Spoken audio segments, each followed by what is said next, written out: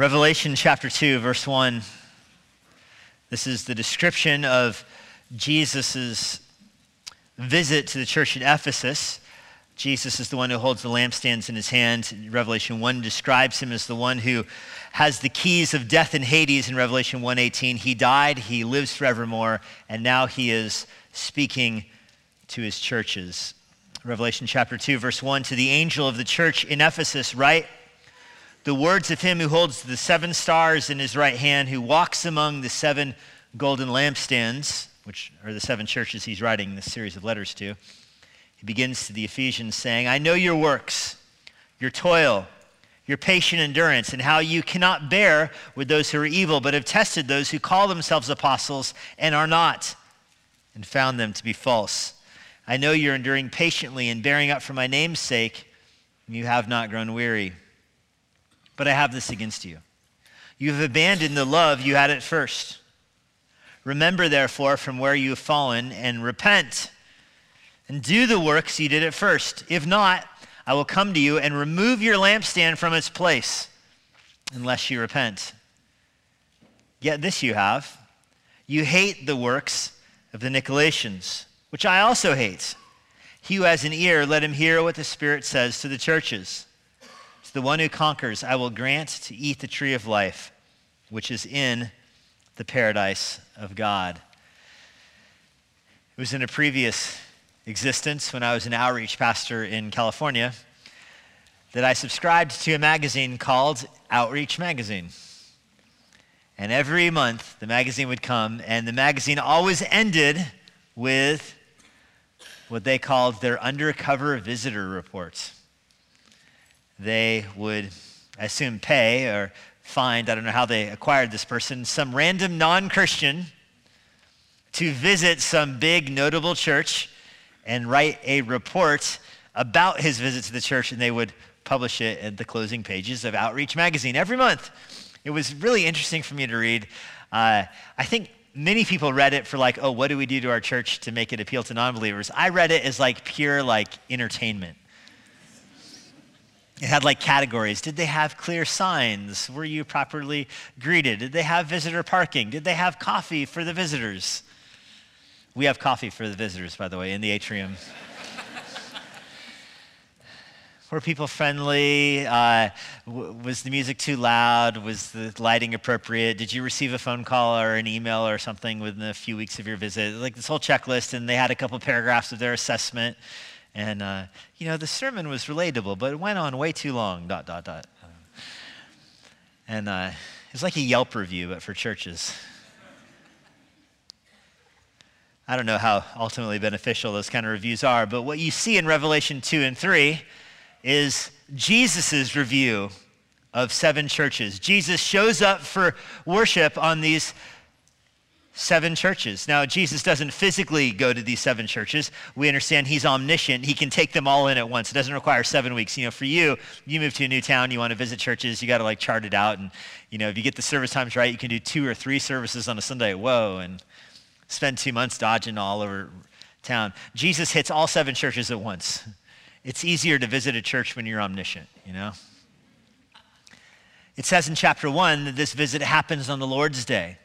John sees Jesus on the Lord's Day, which means these churches were, of course, gathered for worship. Jesus now communicates what he sees to these churches through the Holy Spirit. The Spirit is the one who inspires all of Scripture, and it says in verse 7, the Spirit is the one who is inspiring this, even though it's the words of Christ to his churches. These 7 churches are in descending order. It starts with really the best church, the church at Ephesus, and it ends up, the churches become more and more immoral as the 7 churches go on. Now, you could do a series in all 7 churches. I've preached to them before, but because we just finished Ephesians, and last week we looked at Paul's farewell address to the Ephesians. Paul was one of their pastors, and he says farewell to them. We looked at that. So I thought this week it would be helpful and appropriate for us to look at Jesus' farewell address to the Ephesian church. He is going to visit his churches. He's going to have things to say about them. He's going to commend some, and he's going to condemn some. He has positives and negatives. This is a 3.5-star review. What is Jesus looking for when he goes to see a church? You'll see 2 of those things this morning in his response to the church at Ephesus. This is what Jesus looks for when Jesus visits a church. First of all, you need to understand Ephesus. I know we've preached the book of Ephesians. We looked at Ephesus last week, but it is helpful to kind of set it in its context. Ephesus was a massive Roman city. It was a major Roman city. It was a cultural capital. It was the cultural hub of the Roman religion. The Roman pantheon was, of course, worshipped all throughout the Roman Empire, but Ephesus was a place where the worship of Roman gods was more extreme. It was noteworthy. It was the place where the Temple of Artemis, or also called the Temple of Diana, was there in Ephesus. It was one of the seven wonders of the ancient world, and it was not alone. There were many other such temples in Ephesus. The Roman gods had temples built there. This was the capital of the Roman pagan religion. You know how different cities might get associated with different religions, like Jerusalem is associated with Judaism, or Islam and Mecca, or Rome and Catholicism kind of thing. Ephesus is where the Roman pantheon was kind of birthed and radiated from. So worshiping the Roman gods critical to the identity of the city of Ephesus. This is where there was the Emperor Domitian who made Ephesus the capital of Roman worship.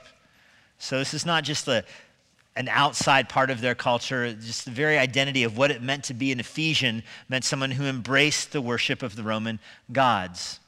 This is where Paul planted a church. If you remember, it was first Apollos who was preaching there in Ephesus, and Aquila and Priscilla took him aside and more accurately explained the word of God to him. It seems like Apollos went on to be their first pastor. He was replaced by Paul. Paul ministered there for probably 3 years. Paul was replaced by Silas, who ministered there for maybe a decade. He was replaced by Timothy, who ministered there for another decade plus, and he was replaced by John, who worshiped there and ministered there as their pastor until John was exiled to Patmos. So this is a church that is about 50 years old. In their 50 years, they had, if you count Apollos, they had 5 pastors: Apollos, Paul, Silas, Timothy, and John. So this is kind of the A-team of pastors here. This was not like some fresh out of seminary grad other than Apollos. This was a legit church with mature pastors, mature elders. First and Second Timothy, those books were written to the church in Ephesus. I don't think it's a stretch to say the Ephesian church was the most mature New Testament church. I also think that it was a very theologically minded church. It's not a coincidence that Ephesians is probably the most developed theology of salvation and soteriology in the New Testament. Ephesians is kind of the Mount Everest of theology in the New Testament, and it was given to the Ephesian church. First and Second Timothy, of course, the pastoral epistles, they read very different than Titus. Titus is a pastoral epistle written to people in Crete. You know, they're slackers and losers. Their own prophets called them that. But Ephesus was a mature church. They were very discerning. They understood right and wrong, good and evil. They understood theology, and they're about 50 years old. I harp on this for a second because I think the church in Ephesus matches in many ways Emmanuel Bible Church. In a lot of different, just little tidbits, we're the same age. Emmanuel Bible Church has been around 57 years or so, something like that.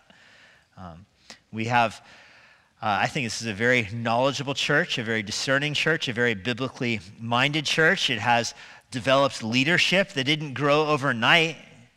Our elders are very mature and have been here a long time. We have some of our founding members still here, a few. Some of our elders and people in leadership of the church grew up in the church.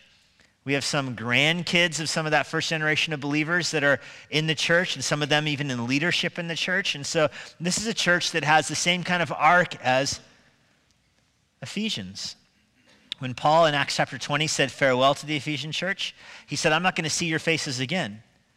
But he came back years later, and it's likely that it was their kids that had grown up and were now eldering the church. And by the time Jesus visited the Ephesian church, the elders that Paul was talking to, 50 years earlier, they're gone probably. It's a whole new generation. Emmanuel, as I said, 57 years old, has had, I think, 5 teaching pastors in its time.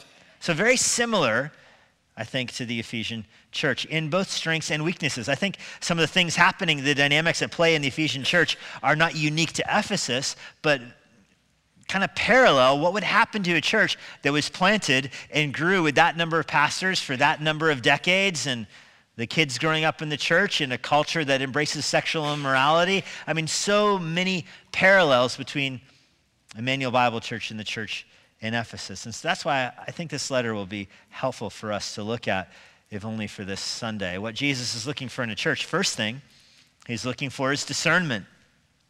He's speaking here to third generation believers. It was their grandparents who founded the church, the new elders of the church now. And then Jesus speaks to them about their discernment. He says in verse 2, I know your works. And he's using these terms to describe their labor. He says, I know your works, your toil, your patient endurance, which is the word he uses twice, here in verse 2 and then again in verse 3. They are making effort. So they're not phoning it in. These people who are leading the church in Ephesus in its 57th year or whatever, they're not just, hey, we've done this before. This is the way we've always done it. Let's keep doing it. No, they're doing actual work.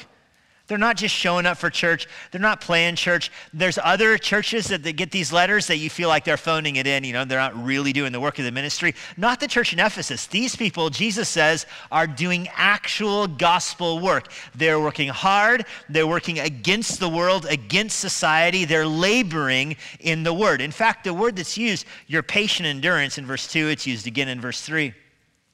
A commentary I read describes it as a military term. And it's a military term the Romans used for block-to-block combat. So if a military regiment was trying to clear a square or put down a rebellion or go to war in like kind of an urban environment, they have a word, Greek does, for moving block to block. You dig in and you work patiently, taking territory back in close contact, that environment. It's translated patient endurance, but that's what this commentary said this word means. And I think that's fitting because in Ephesians 6, you get Paul describing all the military terminology in the Ephesian church. They would have their shields out. They would have their shoes on to dig in. They are pressing back against the world. And that's what Jesus notices about this church. He tells them, you guys are doing work. You're doing the actual labor of the ministry. Now, what does their work look like? Well, he identifies their work in particular in the area of discernment. In the area of discernment in verse 2, you're doing your work, you're toiling, you're enduring patiently because you cannot bear with those who are evil. You have tested those who call themselves apostles, and they are not, and you found them to be false. And so we've already established the Ephesian culture is very much an immoral culture, a sexually immoral culture. Many of those Roman gods were worshipped in that way. And so the culture did not abide by biblical sexual ethics, that's for sure. But it's interesting to me anyway that the main labor of discernment, the main labor of staying faithful isn't even in contrast to the culture, but in contrast to people that are trying to get into the church from the culture. That's where the battle is at. You've endured patiently, verse 3 says, bearing up, holding up for my name's sake. You have not grown weary. The culture wars don't go away. You don't win them and, retire into Christian utopia. It's a fight all the time to stand for biblical truth and biblical ethics. And that's what's happening here in Ephesus. And Jesus tells them, I'm watching you guys do this, and you're not growing weary. You're not growing tired in your fight. You're standing strong against opposition. Well, that opposition is starting to come to church. You see this in verse 6. You hate the works of the Nicolaitans, which I also hate. The Nicolaitans were also in Pergamum, the third church they write to, Revelation 2:12 through 17. The Nicolaitans were a group of so-called Christians that would infiltrate churches, and they would say that they believed in Jesus. They would claim the name of Christ. They would say even that they were apostles. They'd call themselves Christians. Some of them identified as leaders in the church, having an apostolic mandate from the Lord. But Their heresy or their divergence from the truth was that they said you didn't need to repent from your sins to follow the Lord. You could embrace the worldly sexual ethic and still be a Christian. That was the Nicolaitan error. You can see why that would be appealing in a place like Ephesus where sexual immorality was so steeped in the culture. I'm sure you've heard all the arguments. If you make the church narrow in terms of sexual ethics, you eliminate most of the world. It's unloving. In fact, you should accept anybody in the church as they are.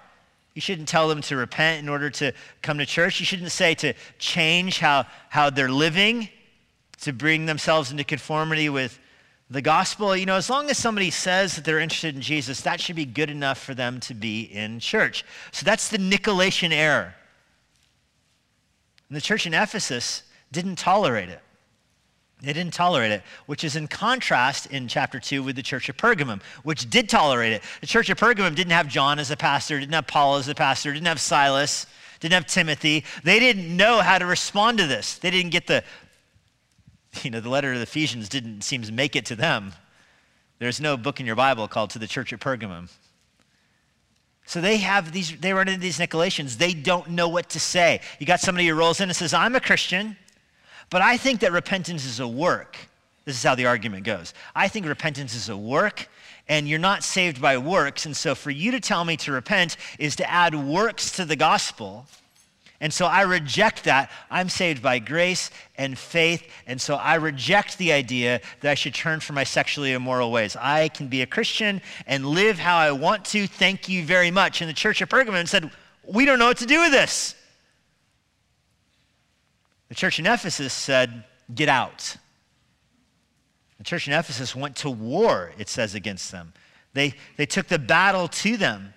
They stood, in verse 2, against that evil. They tested them and saw that they were false. That teaching has not gone away, by the way. It's still prevalent in a lot of evangelicalism in America in our own day. The idea that repentance is a work, and so you should never tell somebody to repent of their sins if they want to follow Christ. That's adding works to salvation, and you can lead a sexually immoral life and be a Christian because all that matters is if you believe in Jesus. And that is a tragic error that results in spiritual apostasy, people leaving the gospel, apostatizing from their faith, leaving their families. It's a devastating and deadly error. Now, repentance is the doorway in that sense to the gospel. I want to be very clear about how repentance relates to the gospel because I know there's people here that may be confused on this issue. You are not saved by works. You don't repent and demonstrate your repentance over a period of time in order to become a Christian. Repentance is an internal, instantaneous act where you take assessment of your own life, you see that you're living in sin, you see the glory of Christ, and you want to turn from the way you're living in order to follow Christ. You're on the wide road to destruction. You want to go on the narrow road of the gospel, and so you leave the wide road to walk on the narrow road. That's repentance. It doesn't mean you merit salvation because of your works. You don't earn salvation by repenting. Repentance is the mechanism by which you enter salvation, though. It's faith and repentance are two sides of the same coin. You can say it that way. This is an analogy that helped me. You're holding your sin, and somebody throws you the gospel like a football. You want to catch the gospel. You need to let go of your sin in order to catch. It would be ridiculous to say that, well, hey, that's saying you're saved by works. No, you're letting go of your sin. You're not giving money to the church. You're not trying to be good for 6 months to show that you really, really deserve it. It's not that. It's you're turning from sin. So you're not earning your salvation by repenting, but you are demonstrating your love for Christ by turning away from things that Jesus hates. If you have faith, you're going to want to repent from your sin. If you don't want to repent from your sin, it is worth asking, do you even have faith? There's all kinds of people like the Nicolaitans who say, I believe in Jesus, I just don't want to leave my sin behind. That's not the gospel. Let me say it even another way. Repentance is the door through which you enter the gospel. Repentance and faith paired together. Paul tells the Galatians, as you are saved, so you should live. How did you encounter Christ? Through repentance and faith. How should you live your Christian life? Through repentance and faith. Repentance is an ongoing act as a believer. You turn from your sin in order to follow Christ, but as you're being a Christian, you see new sins in your life. You still, to use Jesus' words to Peter, you get your feet dirty as you're walking in the world. You're always seeing new sins in your life, and so you're always repenting. The Christian life is a life of repentance, but it's also entered through repentance. And so that's what Jesus is looking for when he goes to church. Do they understand right from wrong, good from evil? Look at what he says in verse 6. You have this in verse 6. You hate the works of the Nicolaitans. The church in Ephesus rejected the Nicolaitans, so much so they hated their works. And Jesus says, that's good. I hate their works also. And that rubs some of us the wrong way. Oh, you should never say you hate that kind of sin. Ooh. I hate people who say hate. But Jesus says, you hate their sexually immoral deeds? So do I. You and I are together on this. And that was hard for the Ephesians to say. Just have sympathy for the Ephesians. Know all the cultural force that would have been brought to bear on them, standing against what their city represents. But they did. They did. And they stood against it. And Jesus commends them for it. Now, they had to stand against it by condemning their leaders. If you look back up at verse 2, you can't bear those who are evil. You test those who call themselves apostles and are not. So the Nicolaitans were led by these so-called apostles. They have a lot of similarities with 2 Corinthians. The Corinthians are being led away by this kind of same heresy that taught you could be sexually immoral and be a Christian. They pointed at their so-called apostles. They gave them authority to do that. You have to judge those kind of people. And here the language of testing is used. Look at the middle of verse 2. You tested those. You put them to the test. Paul told them they'd have to do that. Acts chapter 20, in his farewell address to the Ephesians, he said, wolves are going to rise up among you, so be on guard. You're going to have to be ready to test people. Just because you recognize them doesn't mean that what they say is true. Even more difficult in Ephesus, you've got people rolling in claiming that they're apostles, saying, hey, we're here from the church in Jerusalem.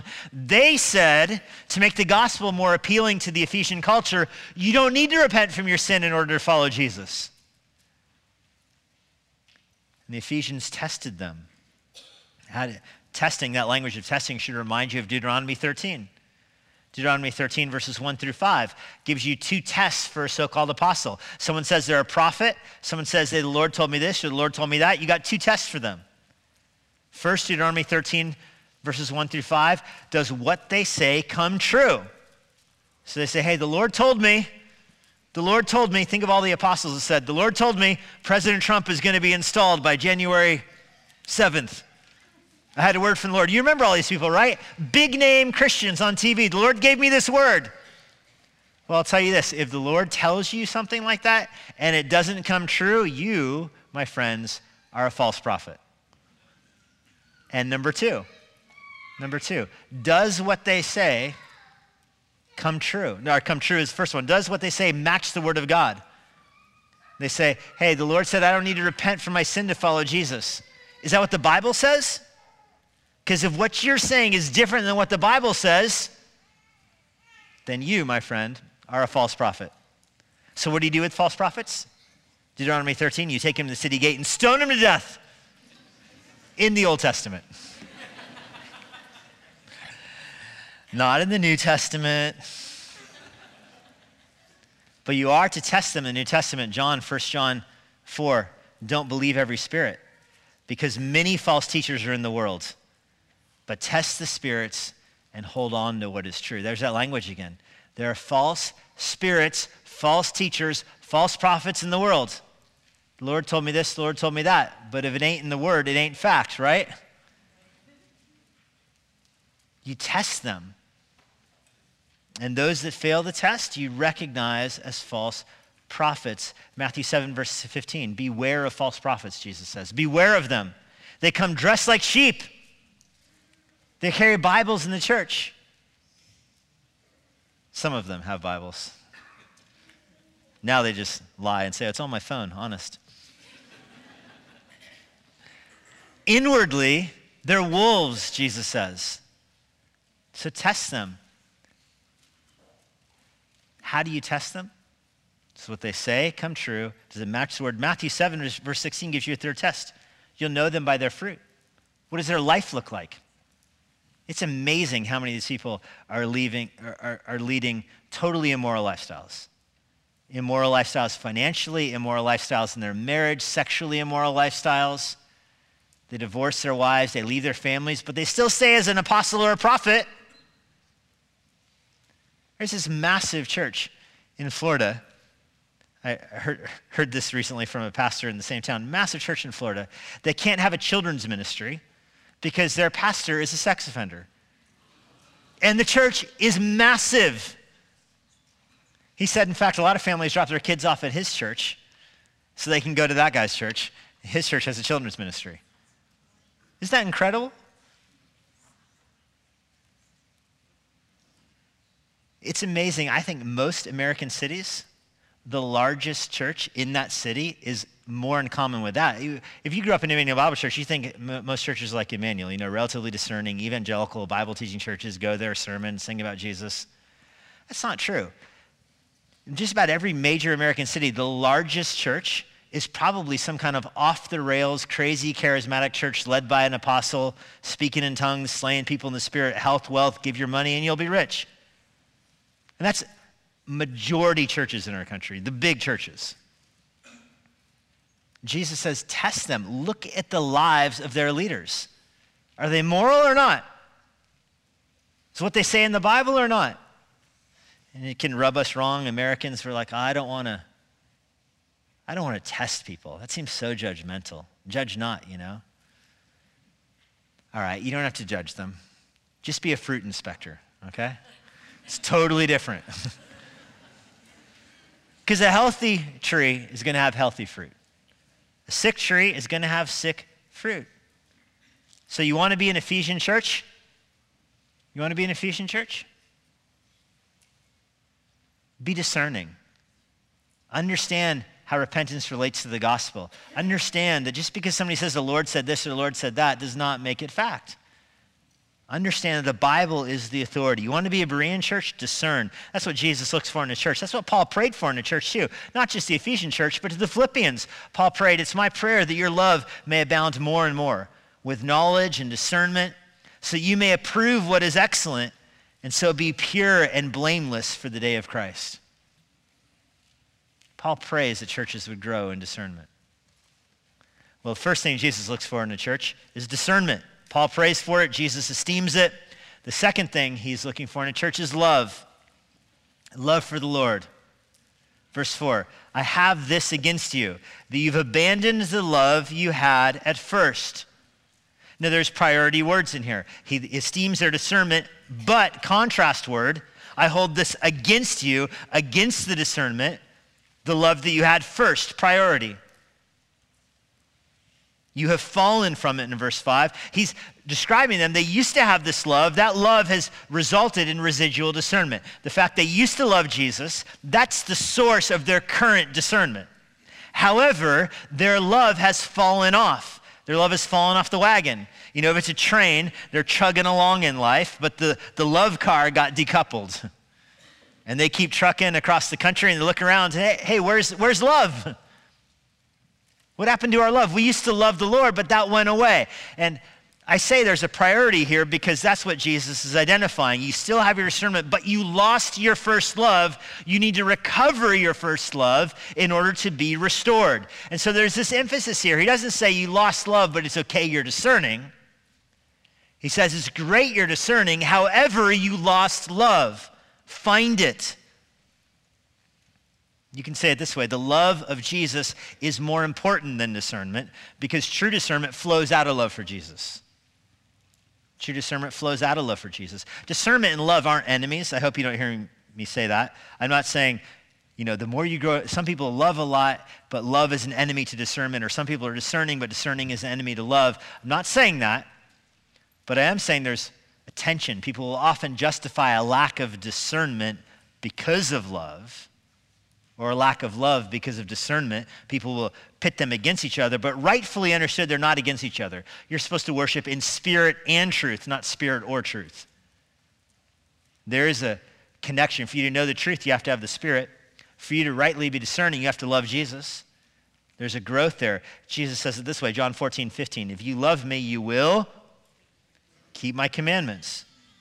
And yet, Matthew 24, verse 12, the love of many will grow cold. So the love of Jesus has to produce discernment in your life. When you love the Lord, discernment is the overflow of that. But discernment can, I think, as I look at this rebuke to the Ephesians, I think discernment can pull you away from love. And perhaps you've met people like this that are they pride themselves on discernment to the point that their love seems to be waning. You know, they'll recognize a false teacher from a million miles away. You know, some Bethel song comes on the radio and they smash the radio with a hammer.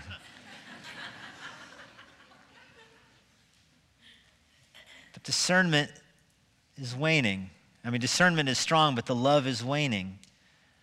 And you perhaps know people like that. They pride themselves in discernment. You just wonder, is there actual love for the Lord there? It probably started with love for the Lord. That kind of discernment comes from a real love for the Lord. You know, people don't hate false prophets for false prophets' sake. They hate false prophets because they have love for the Lord. But over time, discernment is the muscle that gets exercised and not the love for the Lord. Love for the Lord is priority, though. It's priority. Love for the Lord is the one unfakeable Christian virtue. You know, you can be a false convert and get baptized. You can be a false convert and change your outward life. You can be a false convert and go on a short-term mission trip. You can be a false convert and write a best-selling Christian book.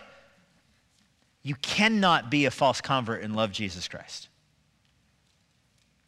And so that's the alarm of Jesus here as he looks at the Ephesian church and says, hey, you brought the discernment. Who packed the love? Where's that? And you can picture the Ephesians looking around. What? I thought you loved the Lord. No, you were supposed to love the Lord. I loved him last week. It's your turn. So what do you do if you feel like your love for the Lord is growing cold? And as I mentioned, I think there's a lot of parallels with the Ephesian church and Emmanuel Bible Church. Because I think we are a very discerning church.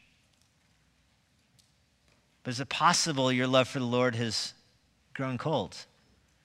It's possible, man, you were on fire for the Lord 10, 20 years ago. You were on fire for the Lord. Hey, you remember the days when there were 4 services and this place was a zoo? Man, Michael Easley, that guy could preach. I really loved the Lord back then. So good. What if your love for the Lord grows cold? What do you do? What do you do? Well, that's what I love verse 5, because verse 5 answers that. Jesus tells this church what to do to recover their love. First, he says, remember your love. Remember the love you used to have. So maybe your love for the Lord is waning. Maybe you don't read the Bible like you used to. Remember the time that you used to do it. Remember when you used to get up in the morning and make yourself coffee and sit on your porch or sit on your couch. Remember when you used to say no to things so that you'd have time in the Word. And remember what that was like to read your Bible in the morning and to pray and then to start your day. And how cool it was. You'd find things during the day that were like directly connected to what you read that morning. Do you remember that feeling? You encounter someone, they ask you that question. It was just like what you had read that morning. Wasn't that really fun back then? Or you learn something new about the Lord and then somebody would ask you about it. Or you have this evangelism encounter. You prayed for evangelism in the morning. Then you ran into the craziest thing. You prayed that morning for evangelism opportunities and you ran into somebody at the grocery store who asked you this question. It was like answered prayer 20 years ago. That was so cool, wasn't it? Do you remember what that was like when you used to read your word like that? That's the first step to recovering it. Remember those times. And the second step Jesus goes to, remember it, and then repent. We're back to repentance again. Remember the love you used to have, and then repent of not having it. You're putting off the sin of lovelessness and putting on the sin of the virtue of loving the Lord. You're putting off sinful self-reliance and you're putting on relying on the Lord. That's the exchange. You enter the gospel through repentance and you keep on doing it. The greatest command is to love the Lord your God with all your heart, soul, strength, and mind. It's the greatest command. So it follows that the greatest sin would be a lack of love for the Lord. Doesn't that make sense? Which would imply the sin you should be most regularly repenting of would be a lack of love for the Lord. And that's what Jesus tells the Ephesian church. Remember the love you had, repent of not having it. Lack of love for the Lord is a sin. Repentance is not a one-time deal, but a lifestyle. And sin number one is a lack of love. And then thirdly, Jesus says, restore. Go back to how you used to live. Repent and then do the works you did at first. Go back to that time where you loved the Lord. Go back to reading your word. Go back to praying. Go back to evangelism. Go back to that life. You can grasp it. It's yours. It's there. Go get it. This is Jesus' instruction for the loveless Christian. And it's so simple, isn't it? You want like a way more profound thing. You want like 16 steps or something. Jesus is just, look, remember love, repent from not loving, and then go back to loving. Pretty straightforward. It's so, I know this sounds hackneyed, but it's so Jesus-y, isn't it? It's so clear and pastoral. But then he tells them, you need to do this because if you don't, look at the middle of verse 5, if you do not, I will come and I will remove your lampstand from its place unless you repent. There's repentance again. He says, I'm going to come turn off the light.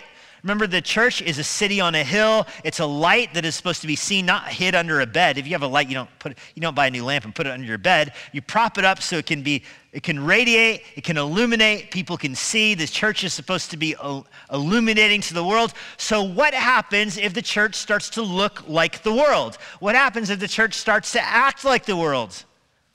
You say you don't need to repent, just live like you are in the world and come to church. What happens to the light then? I don't even take this as a threat. As I read this and study the end of verse 5 here, I don't picture Jesus saying, if you don't repent, I'm going to come turn off your light. This is more causally. If you keep looking like the world, your light is off. You know, the house is empty, the light's on for now. Eventually it's just going to turn off. And when the light gets turned off, the lampstand is gone.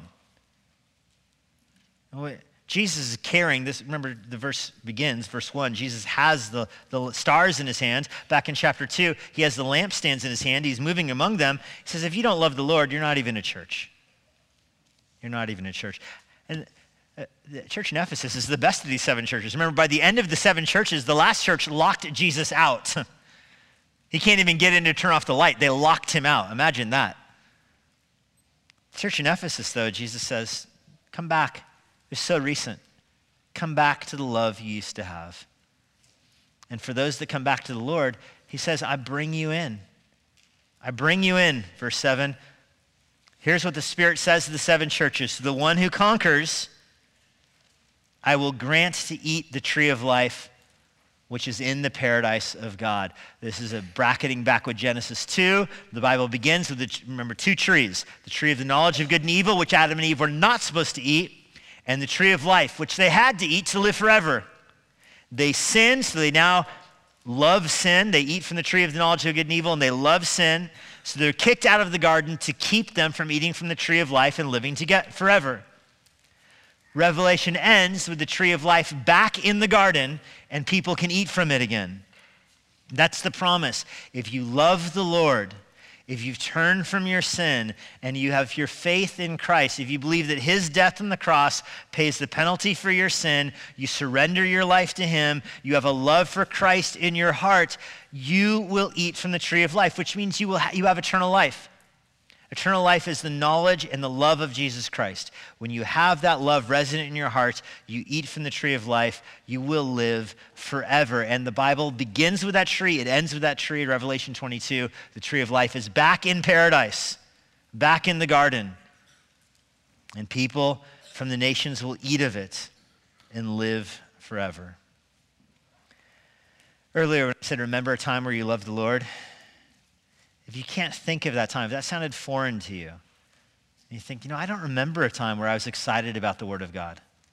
I don't remember a time where I was staying up late at night praying. I don't remember praying in the night watches. I don't remember getting up early to read my Word. I don't remember those experiences.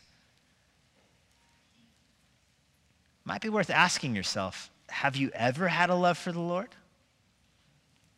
I mean, that's the implication here with the Ephesian church. Your grandparents built this church. Your dad's an elder at the church. Have you ever loved the Lord? And if you haven't, turn from your sin and embrace the free gift of life in the gospel. Lord, we're grateful that you are a God who loves us and have called us to love you. We love you because of what Christ did for us.